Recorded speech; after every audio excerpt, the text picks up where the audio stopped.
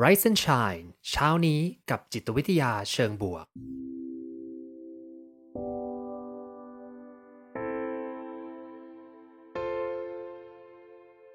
สวัสดีครับยินดีต้อนรับเข้าสู่พอดแคสต์เพื่อทุกท่านอยู่กับผมภูมิธีรพุทธปิติชัด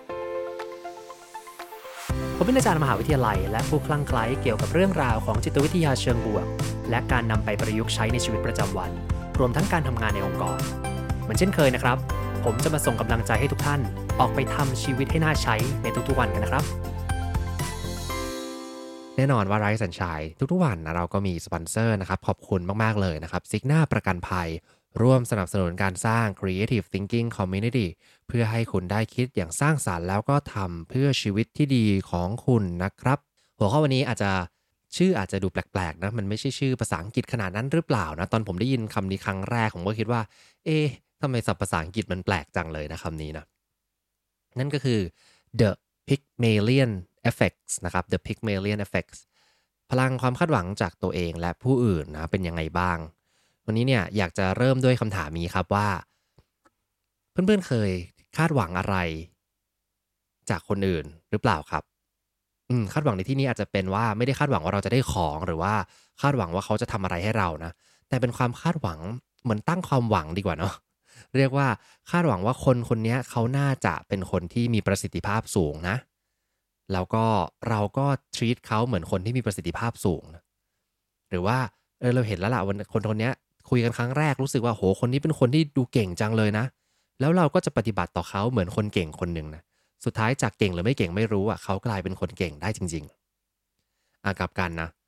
บางคนเจอครั้งแรกรู้สึกว่าโอ้โหคนนี้พูดจาไม่ค่อยรู้เรื่องเลยดูน่าจะไม่เก่งแน่เลยเนาะ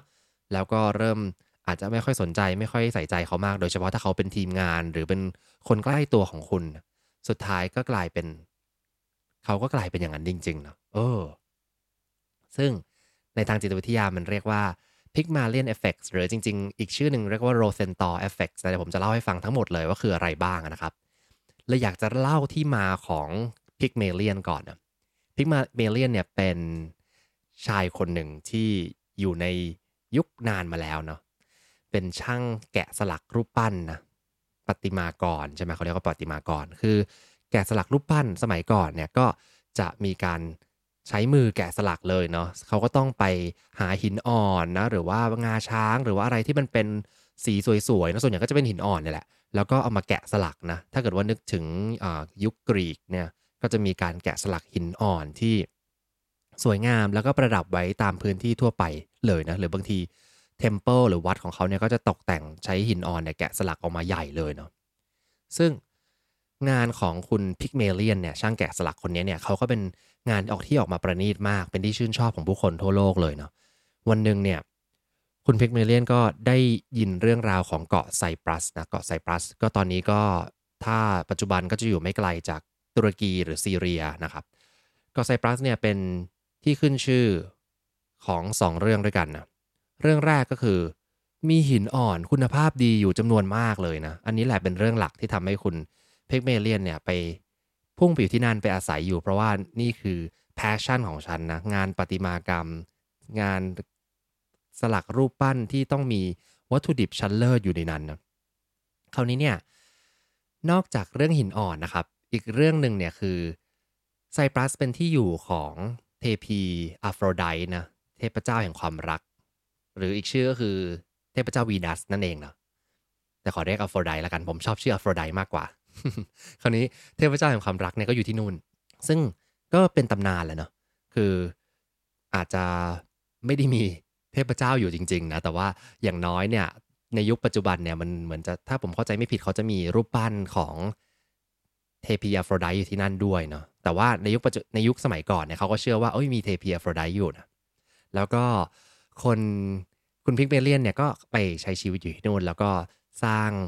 พวกรูปปั้นแกะสลักขึ้นมาเต็มไปหมดเลยนะก็รู้สึกดีไม่มีอะไรใช้ชีวิตไปนะจนกระทั่งเทพีอะโฟรไดต์เนี่ยก็มาทักนะว่าเนี่ยฉันเป็นเทพีแห่งความรักนะเห็นคุณเนี่ยก็ไม่ได้มีความรักกับใครเลยไม่ได้มีความรักกับหญิงสาวที่ไหนเลยทำไมล่ะก็เริ่มสงสัยนะคุณพิงเมเลียนก็พยายามที่จะทำความเข้าใจนะจริงฉันก็ไม่ได้มีความรักกับใครเพราะอะไรนะ สักพักเขาเลยมาเริ่มตกตะกอนแล้วก็เริ่มได้ไอเดียนะว่าอ๋อจริงๆแล้วเนี่ยที่ฉันเองเนี่ยไม่ได้มีความรักกับใครเนี่ยเพราะว่าฉันมองว่าผู้หญิงทั้งหลายในเมืองเนี้ยนะเป็นคนที่มีข้อผิดพลาดก็คือเป็นคน perfectionist อะเนาะเขาก็จะเห็นข้อผิดพลาดในตัวคนทุกคนเลยนะไม่ต้องเป็นผู้หญิงและผู้ชายก็ได้ทุกคนเลยนะที่อยู่รอบตัวเขาโดยเฉพาะคนที่เขาจะรักเนี่ยเขาก็จะรู้สึกว่าเป็นคนที่แบบหยาบคายหรือเปล่ามีข้อเสียนู่นนี่นั่นข้อเสียเล็กน้อยก็จะไม่ชอบเพราะว่าด้วยความที่เป็นนักปั้นรูปปั้นเนี่ยเขาก็จะต้องมีความเป๊ะกับทุกเรื่องนะจะต้องหาวิธีการสลักจุดที่มันไม่ดีออกไปให้มันสวยที่สุดให้เป๊ะที่สุดนะด้วยนิสัยอย่างเงี้ยเลยเอามาติดกับนิสัยในการมองคนไปด้วยหาไม่ได้ครับหาผู้หญิงที่เป็นผู้หญิงสมบูรณ์แบบในอุดมการณ์ของพิกเมเลียนไม่ได้ก็เลยคิดในใจนะว่าในเมื่อฉันหาผู้หญิงที่สวยอย่างที่เราต้องการไม่ได้นะก็เลยแกะสลักขึ้นมาเลยแล้วกันก็เลยไหนๆฉันเป็นช่างแกะสลักนะจะแกะสลักผู้หญิงที่สมบูรณ์แบบขึ้นมาก็เลยต้องไปหาโมเดลนะคิดในใจมองให้ไปมองมามองซ้ายมองขวาก็ไม่เจอนะไม่เจอโมเดลของผู้หญิงที่เป็นคนที่สมบูรณ์แบบมากๆเลยจินตนาการขึ้นมาเองซะเลยนะจินตนาการในการแกะสลักรูปปั้นเนี้ยขึ้นมาในหน้าผู้หญิงที่อุดมคติที่เพอร์เฟกต์ที่สุดรูปร่างที่เพอร์เฟกต์ที่สุดนะใช้เวลาทำอยู่นานมากเลยครับในการที่จะปั้นรูปที่เป็นมาสเตอร์พีซเนี่ยออกมาสุดท้ายทำออกมาสำเร็จแล้วสวยมากๆจริงๆชื่อรูปปั้นนี้แล้วก็เขาก็เลยตั้งชื่อให้นะเพราะว่าเหมือนคนจริงมากเลยก็เลยตั้งว่ากาลาเทียนะครับกาลาเทียก็กาลาเทียเนี่ยเป็นรูปปั้นผู้หญิงที่สวยจนขณะที่ไม่ว่าใครเดินไปเดินมาเนี่ยพอเห็นเนี่ยก็จะต้องขอมาจับนิดนึงว่าแบบเนี่ยคนจริงหรือเปล่าคนจริงมายืนแข็งๆหรือเปล่านะแต่ไม่ใช่เป็นรูปปั้นคุณพิกมาเลียนเนี่ยชอบกาลาเทียมากเพราะว่านี่คือผู้หญิงในอุดมคติ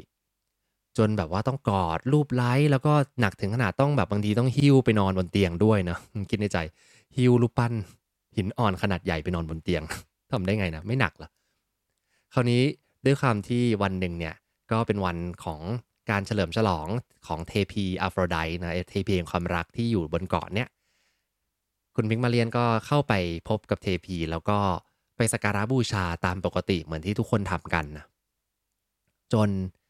สุดท้ายแล้วเนี่ยก็เลยได้ขอร้องอธิษฐานนะจากเทพีอัฟโรไดต์ว่าขอให้ได้รูปปั้นเนี้ยเป็นภรรยาจริงๆนะอยากจะได้มากกว่าแค่รูปปั้นอยากจะได้มาเป็นคู่ชีวิตแล้วก็เล่าเรื่องไปว่าทำไมเขาถึงหลงรักรูปปั้นรูปนี้นะเทพีอัฟโรไดต์ก็เลยซาบซึ้งในความรักนะเป็นเทพีแห่งความรักใครมีความรักแน่นอนฉันให้ได้หมดเลยนะก็เลยพอคุณพิกมาเลียนกลับบ้านไปเนี่ยไปเจอกาลาเทียเนี่ยกาลาเทียสรุปว่าเขาเคลื่อนไหวได้ก็คือเทพีอัฟโรไดต์ทำให้กาลาเทียเนี่ยกลับมาเคลื่อนไหวเป็นคนปกติได้เลยสุดท้ายแต่งงานกันด้วยนะแต่งงานกันแล้วก็มีลูกออกมาชื่อว่าพาตอสนะครับผมเรื่องก็จบประมาณนี้นะเป็นเรื่องของพิกเมเลียนก็คือเป็นคนที่เก่งแล้วก็สร้างรูปปั้นขึ้นมาสุดท้ายตกหลุมรักกับรูปปั้นตัวเองเนาะเรื่องราวของตำนานเนี่ยก็จะมีเรื่องราวอะไรประมาณนี้นะอย่างที่เคยเล่าไปก่อนหน้านี้นะที่เล่าเรื่องของนาร์ซิสซุสที่มองแผ่นน้ำแล้วก็เห็นตัวเองตกหลุมรักกับตัวเองก็มีนะอันนี้เป็นพิกเมเลียนที่สร้างรูปปั้นชื่อกาลาเทียแล้วก็ตกหลุมรักกับรูปปั้นตัวเองคราวนี้ที่เล่ามาทั้งหมดนะก็ไม่ได้เกี่ยวกับเรื่องที่จะเล่าเป็นหลักขนาดนั้นนะเป็นแค่ชื่อแต่มันมีที่มาที่ไปว่าทำไมต้องใช้คำว่าพิกเมเลียนก็คือเอาชื่อคนนี้แหละยืมมาเพื่อใช้อธิบายปรากฏการณ์ทางจิตวิทยาในวันนี้ที่จะเล่านะครับพิกมาเลียนเอฟเฟกต์เนี่ยเรียกว่าเป็นพลังแห่งความคาดหวังแล้วกันนะความคาดหวังความเชื่อของเราต่อตัวผู้อื่นหลักๆเนี่ยมันเป็นเรื่องของตัวผู้อื่นเป็นหลักก่อนนะเดี๋ยวค่อยยกกลับมาว่ากับตัวเองจะเป็นยังไงนะอย่างที่เกริ่นไปตอนต้นนะครับเมื่อเรารู้สึกว่าใครสักคนเนี่ยน่าจะเป็นคนที่ทำงานได้ดีนะน่าจะเป็นคนที่มี performance ดีน่าจะเป็นคนเก่งนะสุดท้ายความคาดหวังตรงเนี้ยมันส่งอิทธิพลต่อหลายๆเรื่องจนกระทั่งทำให้เขาเนี่ยเก่งขึ้นจริงๆนะบางทีเราจะเรียกคำว่า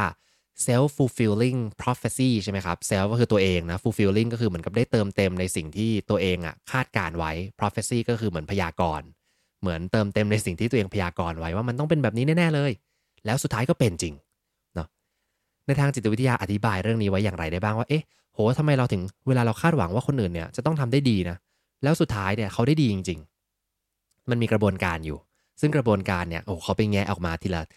ละท่อนทีละท่อนแล้วมันก็ได้เห็นเลยนะว่าเกิดอะไรขึ้นนะเดี๋ยวเล่ากระบวนการพร้อมกับตัวอย่างเลยดีไหมจะได้เห็นภาพพร้อมกันนะครับว่าพิกเมเลียนเนี่ยเขาทำงานยังไงนะสมมุติว่าเพื่อนๆนะให้จินตนาการว่ามีใครดีล่ะก็สมมุติว่าเป็นหัวหน้าทีมนะแล้วก็มีลูกทีมอยู่2คนอย่างงี้แล้วกันนะมีลูกทีมที่เป็นชื่อคุณ A แล้วก็คุณ B นะคุณ A คุณ B คราวนี้เนี่ยบางคนบอกว่าไม่ได้เป็นหัวหน้าทีมไม่ได้เป็นหัวหน้าทีมอาจจะเป็นอ่าเพื่อนสนิทก็ได้นะใครก็ได้เพื่อนในกลุ่มนะครอบครัวลูกหลานที่มีหลายคนนะมี A กับ B นะแต่ว่าผมจะยกตัวอย่างเป็นหัวหน้าทีมแล้วกันนะจะฟังง่ายหน่อยคราวนี้เราอาจจะมีความคาดหวังต่อคน2คนเนี้ยไม่เหมือนกันอาจจะเพราะมีความสัมพันธ์ที่แตกต่างกันมาก่อนหน้านี้หรือว่ามีความประทับใจแรกพบที่เจอกับ2คนนี้ไม่เหมือนกันนะสิ่งที่เกิดขึ้นก็คือว่าพอเราเห็นนะครับผมสมมุติว่าเห็นคุณ A เนี่ยเราเป็นหัวหน้านะเห็นคุณ A เป็นคนที่แบบโหอดทนขยันพยายามมุ่งมั่นนะเห็นภาพตัวเองอยู่ในคุณ A อยู่คราวนี้มาที่คุณ B เห็นว่าคนเนี้ยเป็นคนที่คล้ายๆเพื่อนเราที่นิสัยน่ารำคาญที่ไม่ค่อยชอบเนาะจินตนาการตามนะมี2คนรู้สึกว่าตัวเองเหมือนคุณ A เลยแล้ว B เนี่ยรู้สึกว่าไม่ค่อยดีเท่าไรไม่ค่อยน่าจะเก่งเราก็เลยมีความคาดหวังเชิงบวกต่อคุณ A นะแล้วก็ความคาดหวังเชิงลบกึ่งๆลบหน่อยต่อคุณ B เพราะฉะนั้นสิ่งที่เกิดขึ้นคืออย่างงี้ครับความเชื่อของเราเนาะมันส่งผลต่อการกระทำของเรานะถ้าหากว่าเรามีลูกน้อง2คนนะ A กับ B นี่แหละเมื่อเราจะต้อง assign งานสักอย่างหนึ่งให้เขานะงานสำคัญเลยนะที่เป็นโอกาสในการเรียนรู้แล้วก็งานยากด้วยเราจะ assign ให้ใครนะเอาแน่นอนเราก็ต้อง assign ให้คุณ A ที่เราคิดว่าเขาน่าจะทำได้น่าจะเก่งน่าจะดูเป็นคนขยันคุณ B ก็อาจจะไม่ได้งานไปอาจจะได้บ้างแหละเพราะว่าก็เป็นลูกน้องเรานะแต่ว่าอาจจะไม่ได้โอกาสดีๆเท่าคุณ A กลายเป็นว่าความเชื่อนะครับมันส่งผลต่อการกระทำของคุณไอ้ความคาดหวังเชิงบวกอันเนี้ยส่งผลต่อการกระทำเชิงบวกต่อ A ความคาดหวังเชิงลบส่งผลต่อการกระทำเชิงลบต่อ B โดยที่เราไม่ได้ตั้งใจเลยนะมันเหมือนกับแค่เราไม่ชอบใครสักคนหนึ่งหรือเราชอบใครสักคนหนึ่งคาดหวังว่าเขาจะเป็นยังไงเนี่ยมันกลับกลายเป็นส่งผลต่อการกระทำโดยที่เราไม่รู้ตัวนะคราวนี้พอเราเห็นว่าคุณ A ทำงานได้ดีนะก็พยายามซัปพอร์ตผลักดันไปเรื่อยๆเวลาที่คุณ A ทำอะไรผิดพลาดเราก็จะอธิบายให้ฟังนะว่าผิดเพราะอะไรพัฒนาได้อย่างไรบ้างนะกลับกันสมมุติว่าไปที่คุณ B ให้ทำงานอะไรบางอย่างแล้วทำได้ดีก็อาจจะแค่ชมๆนะดีแล้วล่ะก็ดีนะที่ทำได้แล้วก็เวลาที่มีอะไรก็ไม่ได้ให้ฟีดแบ็กขนาดนั้นทำผิดเมื่อไหร่ปุ๊บก็คือคิดในใจว่าอ๋อฉันกะแล้วเนี่ยคุณ B เนี่ยมันจะต้องเป็นคนที่ทำไม่ดีแน่เลยเป็นคนที่นิสัยเหมือนเพื่อนที่น่ารำคาญคนหนึ่งก็นิสัยอย่างนั้นจริงๆแล้วก็ผิดพลาดก็ตามคาดก็ไม่ได้ให้ฟีดแบ็กว่าต้องปรับปรุงอย่างไรคราวนี้เมื่อกี้บอกว่าความเชื่อคุณส่งผลต่อการกระทำไปแล้วนะ หลังจากนี้ครับการกระทำของเราเนี่ยไปส่งผลต่อความเชื่อของเขาที่มีต่อตัวเองด้วยนะก็คือความเชื่อเราส่งผลต่อการกระทำของเราการกระทำของเราส่งผลต่อความเชื่อของเขาเป็นยังไงนะ A เนี่ยพอรู้สึกว่าเจ้านายเนี่ยให้โอกาสนะเจ้านายให้ฟีดแบ็กให้ซัพพอร์ตรู้สึกขอบคุณรู้สึกว่าตัวเองมีคุณค่ารู้สึกเชื่อมั่นในความสำเร็จของตัวเองนะ ในขณะที่ B นะอาจจะทำงานได้ใกล้ๆกับ A เลยในภาพรวมนะทำงานได้ดีบ้างพลาดบ้างนะเหมือนกับ A เลยเพียงแต่ว่าได้รับความรู้สึกว่าเฮ้ยเจ้านายเนี่ยอาจจะไม่ได้เชื่อใจฉันขนาดนั้นการกระทำของเจ้านายดูไม่ค่อยมั่นใจเลยในตัวเรารู้สึกเซ็งๆนะไม่มีคุณค่าไม่เชื่อมั่นในตัวเองไม่เชื่อมั่นในความสำเร็จของตัวเองกลายเป็นความเชื่อของเราเนี่ยได้รับอิทธิพลจากความเชื่อของเจ้านายซะงั้นนะหลังจากนั้นครับ สเต็ปที่3คือความเชื่อของตัวเขาเองเนี่ยไปส่งผลต่อการกระทำที่กลับมาที่ตัวคุณกลายเป็นวงกลมเลยเห็นไหมความเชื่อของเจ้านายส่งผลต่อการกระทำของเจ้านายการกระทำของเจ้านายเนี่ยส่งผลต่อความเชื่อของตัวลูกน้องความเชื่อของลูกน้องส่งผลต่อการกระทำของลูกน้องที่มีต่อเจ้านายนะอย่างนี้งงนะแต่เดี๋ยวจะอธิบายเป็นตัวอย่างนะสำหรับคุณ A เนี่ยพอเชื่อแล้วล่ะว่าตัวเองทำงานได้ดีนะเจ้านายซัพพอร์ตต่างๆเลยทำงานเต็มที่ครับแล้วก็พ พยายามจะซัพพอร์ตทุกเรื่องของเจ้านายเช่นเดียวกันเนาะแล้วก็ไม่เคยขาดงานตั้งใจทำงานมากเลยในขณะที่คุณบีเนี่ยก็ทำงานพอผ่านนะไม่ค่อยทำงานหนักมากเชื่อว่าทำไปก็ไม่ได้อะไรนะฉันไม่ได้เก่งขนาดนั้นแล้วก็ไม่ค่อยได้อินไม่ค่อย engage กับงานทำให้พอจบได้เงินเดือนและคราวนี้พอเราทำอย่างนั้นนะคุณเอกับคุณบีมีพฤติกรรมที่ต่างกันเจ้านายก็มาเห็นนะพอเจ้านายมาเห็นปุ๊บกลายเป็นเพิ่มพลังความเชื่อของเจ้านายที่เคยเชื่ออยู่ก่อนหน้านี้อีกนะอันนี้คือสเต็ปที่4นะตัวอย่างก็คือว่าสมมติเจ้านายเห็นพฤติกรรมของ2คนที่แตกต่างกันน่ะเจ้านายก็ต้องบอกว่าเนี่ยว่าแล้วฉันน่ะคิดถูกจริงๆว่า A เนี่ยมันเหมือนกับฉันเป็นคนที่มีความอดทนพยายามมุ่งมั่นนะเป็นคนเก่งนะส่วน B เนี่ยบอกว่าเนี่ยว่าแล้วนะที่ตัวเองมองไม่ผิดเลยสายตาเฉียบคมมากว่าคนนี้เป็นคนที่ทำงานได้ไม่ได้เรื่องตัดสินเขาไปตั้งแต่แรกแล้วเนาะแต่หารู้ไหมว่าเวลาที่ผมเชื่อว่าหลายๆคนอาจจะมีความคิดประมาณนี้นะเวลาเรามองคนแล้วเขาเป็นอย่างนั้นจริงๆเนี่ยโดยเฉพาะคนที่ทำงานกับเราเยอะๆนะไม่ใช่คนทั่วๆไปนะแล้วท่านมาคิดว่าจริงเนาะคนคนนี้เป็นอย่างนั้นแน่ๆเลยแล้วกลับมามีพฤติกรรมแบบนั้นจริงๆอะเราก็เลยคิดว่าเฮ้ยเราสายตาเฉียบคมแต่จะชวนคิดอย่างนี้นะว่ามันเป็นไปได้เหมือนกันนะว่าไอการที่เราอะคิดว่าเราสายตาเฉียบคมอะมันอาจจะเกิดจากตัวเราเองนี่แหละที่ทำให้เขาเป็นอย่างนั้นหรือเปล่าเนาะเออ เรื่องเนี้ยครับเป็นอันนี้ไม่เป็นคำอธิบายในมุมของเจ้านายลูกน้องนะแต่จริงๆใช้ได้กับทุกเรื่องเลยนะครอบครัวพ่อแม่ลูกก็ได้นะหรือว่าเพื่อนสนิทอะไรอย่างงี้ก็ได้นะการที่เรามีอินเทอร์แอคกับใครที่เราสนิทมากๆเนี่ยใกล้ตัวเนี่ยมันจะส่งผลต่อเขาจริงๆแต่ที่ยกตัวอย่างเรื่องของเจ้านายลูกน้องอะเพราะว่ามันเป็นเรื่องที่มีพลังมากที่สุดแล้วล่ะเพราะว่าเจ้านายเนี่ยมีอิทธิพลในหลายๆเรื่องมีอำนาจในมือให้เงินได้ให้รีวอร์ดหรือว่าสามารถที่จะให้ฟีดแบ็กต่างๆได้นะเพราะฉะนั้นไอ้ Pygmalion Effect เนี่ยมันเลยส่งผลแรงในเรื่องของความเป็นผู้นำผู้ตามเจ้านายลูกน้องอย่างงี้นะคราวนี้นักจิตวิทยาเนี่ยเขาไปรู้มาได้ยังไงนะเรื่องนี้ก็เลยย้อนกลับไปนิดหนึ่งนะครับผมในยุคที่จิตวิทยาอาจจะยังไม่ได้ครอบคลุมขนาดนี้นะคนไม่ได้เข้าใจไอเดียทางจิตวิทยามากขนาดนี้เป็นการทดลองของคุณโรเบิร์ต รอเซนตอร์นะรอเซนตอร์ฟังชื่อนี้ทีไรเราก็รู้สึกว่ามีความเครียดส่วนตัว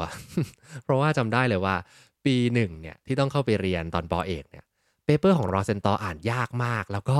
เป็นช่วงที่ผมอะเพิ่งเข้าไปเรียนจิตวิทยาแล้วก็จะมึนมากเลยว่านี่มันอะไรวะเนี่ยแล้วมันเป็นเปเปอร์เก่า คำศัพท์ก็จะยากๆงงๆภาษาอังกฤษตอนนั้นก็ยังไม่แข็งนะเห็นชื่อ Rosenthal ทีไรเราก็รู้สึกขนลุกนะแต่ว่าการทดลองของเขาทำเนี่ยมีคุณประโยชน์มากๆต่อวงการจิตวิทยานะจนได้ชื่อว่าเป็น Rosenthal Effect หรือว่า Pygmalion Effect นี่คือเป็นชื่อที่มาทีหลังนะทำให้คนจำง่ายขึ้น Rosenthal เนี่ยไปทำการทดลองกับคนที่มาร่วมทดลองนะก็แบ่งคนเป็น2กลุ่มครับแล้วเขาก็ให้คนเนี่ยไปฝึกหนูจินตนาการนะเพื่อนๆเข้าไปใน lab แห่งหนึ่งแล้วก็มีพนักงาน lab เนี่ยบอกว่าเนี่ยมีหนูทดลองอยู่นะในกระบะคุณจะต้องไปฝึกไอ้เจ้าหนูพวกเนี้ยให้วิ่งออกจากเขาวงกตให้ได้นะจะทำยังไงวะจะฝึกหนูยังไงให้ออกจากเขาวงกตอาจจะแบบเอาชีสมาล่อค่อยๆไล่ไปตามทางอะไรอย่างนี้หรือเปล่านะผมก็ไม่รู้นะเพื่อนๆลองคิดดูว่าจะทำยังไงแต่ว่ามันไม่จบแค่นั้นครับเพื่อนๆเข้าไปอยู่ในกลุ่มเนี่ยกลุ่มหนึ่งเนี่ยโรเซนตอลจะบอกว่าเนี่ยหนูกลุ่มเนี้ยเป็นหนูที่ฉลาดมากหนูเก่งเลยคุณได้หนูเก่งยินดีด้วยหนูฉลาดหนูเก่งไปฝึกหนูเหล่านี้ให้ออกจากเขาวงกตสินะอีกกลุ่มหนึ่งบอกว่าคุณเสียใจด้วยนะพวกคุณได้หนูที่โง่หนูที่ไม่ค่อยเก่งเท่าไหร่หนูที่ไม่ค่อยไหวพริบไม่ค่อยดีนะแต่คุณต้องไปฝึกนะทำยังไงก็ได้ให้พวกหนูเนี่ยออกไปจากเขาวงกตให้ได้นะสุดท้ายก็เราก็ไปเทรนนะเราเข้ากลุ่มหนูฉลาดนะหนูฉันฉลาดต้องทำได้นะแล้วก็แบบว่าหาทางให้หนูออกไปจากตัวเขาวงกตแล้วสิ่งที่มันไม่น่าเชื่อก็เกิดขึ้นนะแค่ฝึกหนูนี่แหละ ผลลัพธ์ก็คือว่ากลุ่มที่ได้รับการบอกว่าหนูชั้นฉลาดเนี่ยทำให้หนูออกจากเขาวงกตได้เร็วกว่าจริงๆโดยเฉลี่ยนะออกไปได้เร็วกว่าได้ดีกว่านะหนูอีกกลุ่มหนึ่งที่บอกว่าหนูโง่หนูไม่เก่งเนี่ยได้น้อยกว่าก็เลยโรเซนตอลก็เลยตกใจเหมือนกันนะจริงด้วยเนอะความเชื่อของคนเนี่ยแค่บอกเขา แค่คำพูดของนักวิจัยที่บอกแตกต่างกันเนี่ยส่งผลมากๆเลยนะต่อพฤติกรรมและส่งผลต่อผลลัพธ์ด้วยก็เลยไปทำต่ออีกเรื่องหนึ่งจริงๆเรื่องหนูนี่ก็เป็นเรื่องแรกๆเลยนะเขาก็เลยคิดว่าเฮ้ยเรื่องนี้มันฟลุกหรือเปล่านะไปทำใหม่แต่คราวนี้ไปทำในโรงเรียนก็เลยไปพาร์ทเนอร์กับคนที่เป็นนักการศึกษานะครับเป็น Professor Jacobson แล้วก็ Rosenthal นะ Rosenthal แล้วก็ Jacobson ไปทำงานด้วยกันในโรงเรียนแห่งหนึ่งทำเหมือนกันเลยแต่เปลี่ยนจากหนูเป็นหนูที่เป็นหนูเนี่ยเป็นหนูที่เป็นคน ก็คือเป็นเด็กที่อยู่ในโรงเรียนบอกครูนะว่าเด็กกลุ่มที่คุณครูกำลังสอนอยู่เนี่ยเป็นกลุ่มฉลาดนะเก่งมากเลยนะอีกกลุ่มหนึ่งบอกว่าเป็นกลุ่มที่ไม่ค่อยฉลาดเท่าไหร่ไม่ค่อยเก่งเท่าไหร่แต่ก่อนหน้าที่จะเข้าการทดลองนะเขาให้เด็กกลุ่มเนี้ยทำการทดสอบ IQ แล้วเขาก็แรนดอมคนที่มี IQ แตกต่างกันนะเข้าไปทั้ง2กลุ่มเพราะฉะนั้นทั้ง2กลุ่มนี้มีค่าเฉลี่ย IQ เนี่ยประมาณเดียวกันเลยเนาะแต่ว่าความแตกต่างก็คือคุณครูเนี่ยได้รับโจทย์ว่ากลุ่มนี้เป็นกลุ่มฉลาดกับกลุ่มนี้เป็นกลุ่มไม่ค่อยฉลาดไม่ค่อยเก่งผ่านไปเทอมหนึ่งครับสิ่งที่เกิดขึ้นก็คือว่าไอ้เจ้ากลุ่มที่ฉลาดเนี่ยทำได้ดีกว่าจริงๆก็เลยเป็นที่มาว่าโรเบิร์ตรอเซนตอร์เนี่ยไปศึกษานะทำความเข้าใจว่ามันเกิดอะไรขึ้นในกระบวนการซึ่งก็คือสิ่งที่ผมเล่าไปตอนแรกเลยนะความเชื่อของคุณครูหรือความเชื่อของคนที่พยายามจะฝึกหนูเนาะไปส่งผลต่อการกระทำของตัวเขาเองที่ปฏิบัติต่อคนที่เราเชื่อไม่เหมือนกัน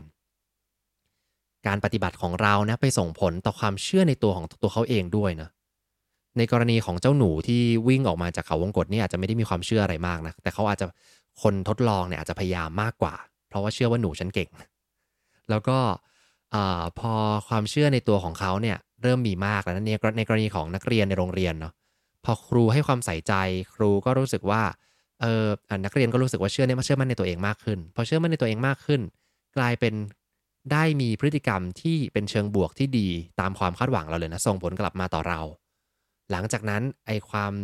การกระทำของเด็กๆเหล่านี้ทำให้ครูยิ่งเชื่อเข้าไปใหญ่ว่าจริงเด็กพวกนี้มันเก่งเนาะงั้นเราฝึกเขาต่อพัฒนาเขาต่อนะซึ่งผมเคยคุยไปเรื่องหนึ่งนะคือเรื่องของความเชื่อมั่นในตัวเองใช่ไหมครับ self efficacy นะความมั่นใจว่าฉันทำได้เนี่ยมันส่งผลดีต่อตัวเรามากมายเลยจริงๆมันก็มีเรื่องนี้เข้ามาเกี่ยวด้วยนะเมื่อใครสักคนที่เราเคารพเมื่อใครสักคนที่เราศรัทธาหัวหน้าของเราคุณครูของเรานะเขาเชื่อมั่นในตัวเรานะเราจะมีพฤติกรรมที่ดีมากๆเลยเพราะมันเกิดจากความที่เราเชื่อมั่นในตัวเองเพิ่มขึ้นด้วยนะเพราะฉะนั้นวันนี้ครับ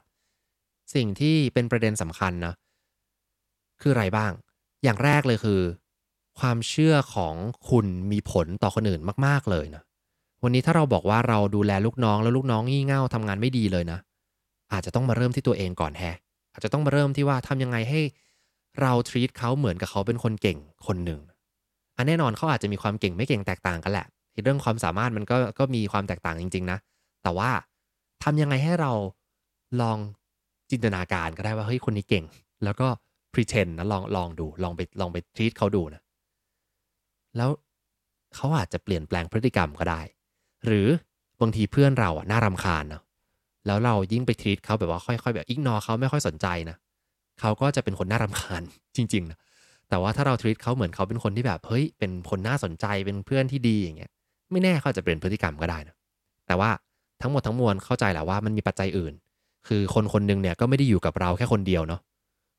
เลยยกตัวอย่างหัวหน้าลูกน้องเพราะว่าหัวหน้าลูกน้องเนี่ยความสัมพันธ์มันชัดเจนมากเลยนะครับแต่กับเพื่อนเนี่ยเพื่อนเขาสนิทกับเราเขาอาจจะมีเพื่อนคนอื่นด้วยเพื่อนคนอื่นอาจจะไปกระตุ้นความน่ารำคาญในตัวเขามากกว่าเราก็ได้นะเป็นไปได้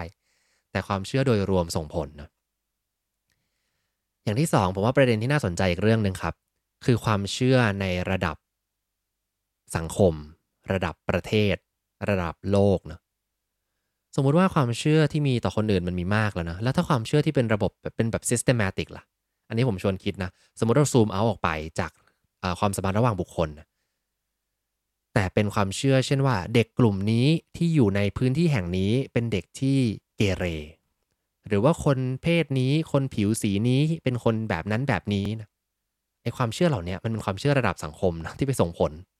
แล้วกลายเป็นว่าเขาอาจจะเป็นคนประมาณนั้นจริงๆเพราะว่าถูกความเชื่อคนอื่นเข้ามาทำให้เขาเชื่อว่าเขาเป็นแบบนั้นจริงๆนะเพราะฉะนั้นผมว่าถ้าจะเปลี่ยนแปลงสังคมบางอย่างมันอาจจะต้องเริ่มเปลี่ยนที่ความเชื่อด้วยเนาะแล้วก็ดีมากๆเลยที่ยุคนี้มันมีพูดเรื่อง diversity เกิดขึ้นนะ เพราะพยายามจะบอกคนทั่วโลกนี่แหละว่าเฮ้ยจริงๆแล้วคนมันไม่สามารถจัดกลุ่มเป็นก้อนแล้วก็ไปตัดสินเขาเร็วๆได้อันนั้นมีผลเสียนะ diversity กำลังจะบอกว่ามีความแตกต่างกันมากๆเลยนะแต่ละคนนะและความแตกต่างเนี้ยมันถูกเหมารวมไม่ได้เพราะฉะนั้นการเหมารวมแง่ร้ายที่จะเกิดขึ้นต่อคนกลุ่มที่อาจจะเป็น underrepresented นะก็คือเป็นคนกลุ่มที่ไม่ได้อยู่ในสังคมที่โดดเด่นในสังคมไม่ได้มีอำนาจในสังคมมากก็อาจจะช่วยให้เขาเนี่ยหลุดออกมาจากไอ้ความเชื่อร้ายๆเหล่านี้ได้นะอันนี้คือสิ่งที่ผมคิดว่าเป็น lesson learn ของผมนะอีกเรื่องหนึ่งนะกลับมาที่ความสัมพันธ์เล็กๆน้อยๆบ้างนะเอ่อในที่นี้เลยทำให้เรารู้ว่า impression นะครับผมความประทับใจแรกพบอะเป็นเรื่องที่สำคัญมากเหมือนกันเพราะว่าเราไม่สามารถควบคุมความเชื่อคนได้เลยสมมติว่าเรามีสร้างความประทับใจแรกพบต่อเขาได้ดีนะแล้วเขาเชื่อว่าเราเป็นคนเก่งนะโดยเฉพาะทำงานในองค์กรไปสัมภาษณ์กับหัวหน้าเชื่อแล้วว่าเราเก่งมากเลยแล้วเราเริ่มอาจจะไม่ค่อยเก่งมากนะแต่หัวหน้าจะคอยซัพพอร์ตและพยุงเราเพราะเขาเชื่อในตัวเรานะกลายเป็นดีซะงั้นแต่ถ้าครั้งแรกที่เราไปเจอแล้วเราทำตัวแบบว่าเอ้ยดูแบบไม่มั่นใจไม่ค่อยเก่งไม่ค่อยดีเลยนะหัวหน้าก็อาจจะทำอย่างนั้นกับเราจริงๆนะอันนี้ต้องระวังและในเมื่อเรารู้เรื่องนี้เนี่ยประเด็นสำคัญที่4นะเมื่อเรารู้เรื่องนี้แล้วเราเองก็ต้องระวังด้วยใช่ไหมครับถ้าเราไปเป็นหัวหน้าใครไปเป็นใครหัวหน้าครอบครัวไปเป็นเพื่อนของใครเนี่ยนะระวังอย่าให้สิ่งเล็กๆน้อยๆที่เรารู้สึกเชื่อต่อคนคนนั้นเนี่ยมันส่งผลต่อการกระทำของเราเพราะสุดท้ายเราเองนี่แหละที่มีอิทธิพลส่งผลต่อคนอื่นมากกว่าที่เราคิดด้วยเนาะอืมเพราะฉะนั้นเรื่องนี้สำคัญเนาะก็เลยเป็นที่มาของ Pygmalion Effect นะครับจริงๆชื่อว่า Rosenthal Effect น่าจะชัดเจนกว่าแต่ว่าคนก็มาใช้ตำนานของ Pygmalion นะที่ตอนแรกเล่าไปว่ามีนักแกะสลักรูปปั้นแล้วก็หลงรักกับรูปปั้นตัวเองเนาะอันเนี้ยก็คือความเชื่อของฉันนะว่าฉันจะผลิตรูปปั้นที่สวยที่สุดออกมาได้แล้วก็ทำออกมาได้จริงๆสุดท้ายตัวเองก็หลงรักกับรูปปั้นรูปนี้นะไม่ได้ตรง100%ขนาดนั้นแต่ว่าเป็นชื่อที่มาที่บอกว่าเมื่อเรามีความคาดหวังเชิงบวกกับอะไรสักอย่างหนึ่งมันส่งผลเชิงบวกต่อพฤติกรรมของเขาจริงๆสิ่งสำคัญที่สุดเลยนะครับนอกจากเรื่องความเชื่อที่เรามีต่อผู้อื่นแล้วเนี่ยอยากจะทิ้งท้ายไว้นะว่าอย่าลืมความเชื่อที่เรามีต่อตัวเองด้วยเนาะความคาดหวังที่เรามีต่อตัวเองผมว่าสำคัญมากๆเลยเพราะว่าเราควบคุมความเชื่อคนอื่นไม่ค่อยได้หรอก แต่เราควบคุมความเชื่อของตัวเองได้นะเมื่อกี้เห็นวงจรใช่ไหมครับว่าพอคนอื่นน่ะเขามาเชื่อเรานะแล้วมีพฤติกรรมต่อเรานะเราก็เปลี่ยนความเชื่อของเราไปแมตช์กับพฤติกรรมของเขาแต่มันง่ายมากเลยนะถ้าเราสามารถตัดวงจรนั้นแล้วบอกว่าฉันจะเชื่อมั่นในตัวเองมากขึ้นว่าฉันเป็นคนเก่งฉันทำได้สิไม่ต้องสนใจหรอกหัวหน้าจะทีตเรายังไงก็ไม่เป็นไรเดี๋ยวจะพิสูจน์ให้ดูอาจจะเหนื่อยหน่อยแต่มันก็เปลี่ยนแปลงได้เหมือนกันเพราะฉะนั้นเชื่อในตัวเองสำคัญ โหวันนี้เป็นไงครับทุกคนเนื้อหาหนักเลยนะผมเล่าทั้งเรื่องตำนานพิกเมเลียนนะเล่าเรื่องของทฤษฎีทางจิตวิทยาอธิบายนะแล้วก็เอางานวิจัยของโรเบิร์ตรอเซนตอร์มาเล่าให้ฟังนะเต็มไปหมดเลยนะภายในครึ่งชั่วโมงอัดแน่นนะครับขออภัยนะถ้าแน่นเกินไปนะไหนๆแน่นแล้วนะขอเติมอีกนิดนึงคือมีเรื่องหนึ่งที่คนพูดถึงเยอะในช่วงหลังๆที่ผ่านมานะเช่นเรื่องของ growth mindset เนี่ยที่เราบอกว่าเราจะต้องชื่นชมคนที่การกระทำนะไม่ใช่ผลลัพธ์นะ